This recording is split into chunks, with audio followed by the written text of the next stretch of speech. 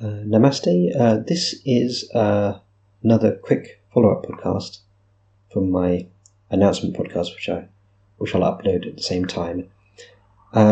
Basically, it's a quick question-answer podcast.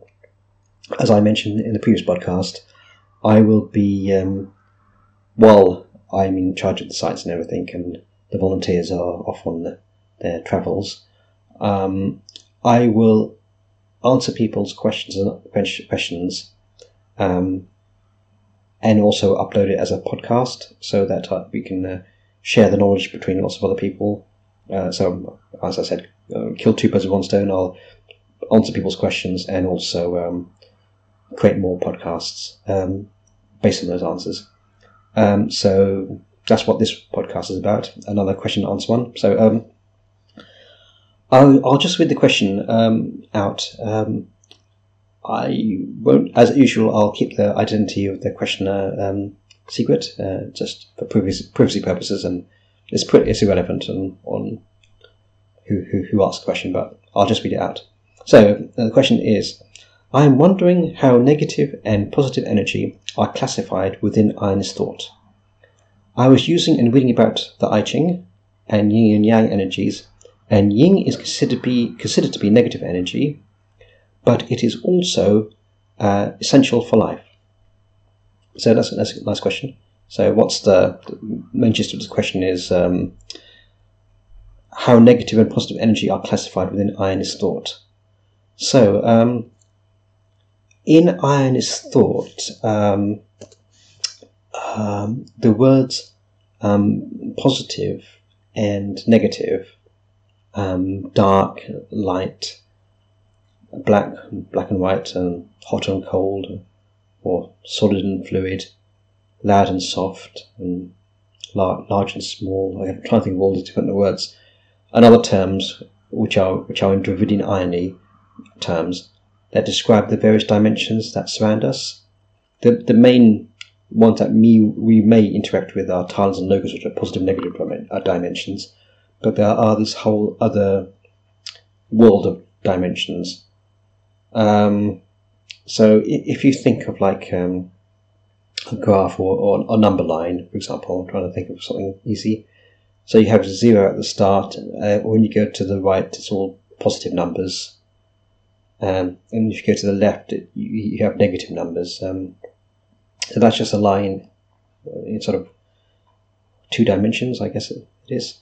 So left is negative and right is positive. And this is how Ionists describe the energy of the dimensions of talas and lokas. The line may be negative, but it's part of the line, which the line being Brahman, of course. But it's not negative as in evil or positive as in good. It's just part of Brahman, just different paths. So I think I mentioned this previously in podcasts. We're using English words like negative and positive or dark and light to describe something, but those words have connotations or loaded meanings. So negative is seen as negative, for example, in English. It's seen as bad, but it's not in Ionism. It's just a different path. That's why Tantric Ionists are treated in high regard to other Atmani Ionists, but obviously there is some sectarian division there as well. So I won't lie about that. But there is some divisions, but we try to be one. Anyway, and actually we're more one than most, so I wouldn't quite put it that far. So going back to the question, in fact, according to Ionist tradition, there are many variations of dimensions or realms, so not just positive or negative, as I mentioned earlier. There are dimensions that go from dark to light, from loud to soft, from solid to fluid, from small to large, large to small. And so all these myriad realms exist. And some of them are actually mixtures of traits, such as the Tala Loka that's both positive and negative, but also small or medium-sized, so for example. So What's the one I was thinking about? There's the Adikayan, which is a small one, and Arutuyan. Yeah, the Arutuyan, which is the fluidic one. And some ionists, I'm thinking of the at Mali school ionists now, they may say Adik Arut Talaloka space. So they'll sort of combine the words to describe the combined Talaloka space. But it's not something that I usually subscribe to. So anyway, but some people do. So now, what I'm trying to say is that there's quite a complex thought. There are many dimensions, not just left, negative and positive. So yeah, imagine if the line is not going left to right, but also going up and down, and so you have other descriptions of other forms of dimensions. So you could have a point that is, or you could have the graph. Maybe is in this graph I'm imagining in my head is not just in 2 dimensions, but in 3 dimensions or multiple dimensions, as we're trying to describe the space. So you might have a point in this space that is not just left and right, up and down, but has some depth to it, and that describes the dimension, and it would have a term, and that term in Druidian irony could be a mixture of all the Lokatala names that it has, but it's not. If it's more, should I say, negative or a dark space, it doesn't mean it's evil or anything like that. That's just where it is. So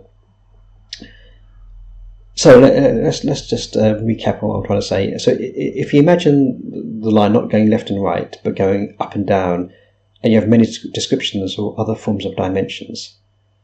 So in Dravidian Ionism, the language of Ionism, we call these by many names, but for most Ionist practice, especially in this realm of existence, we usually deal with talas and lokas, as these are the dimensional spaces that are close and similar to ours, and thus we are able to transverse them and understand them more easily than these other dimensions. So, I think these thoughts are mentioned in the Origin of the Bell, the story, but they're also mentioned on the Ionist sites and other places. But usually people talk of talas and lokas because they're the ones that are closest to us, or the ones we are most likely to interact with. But having always in the back of your mind, there's other spaces out there. In fact, once you start doing astral projection and start traversing different realms, then your understanding of this will become more, and everything will become much more clearer. So if you listen to the astral projection podcast I did a few weeks ago, and then you follow that, carry that out. The iron is vocational. By doing things, you actually learn things. So if you do that, the sort of the veil will be lifted or something. I don't know. You'll suddenly wake up. I'm trying to think of all the cliché terms. You'll understand. So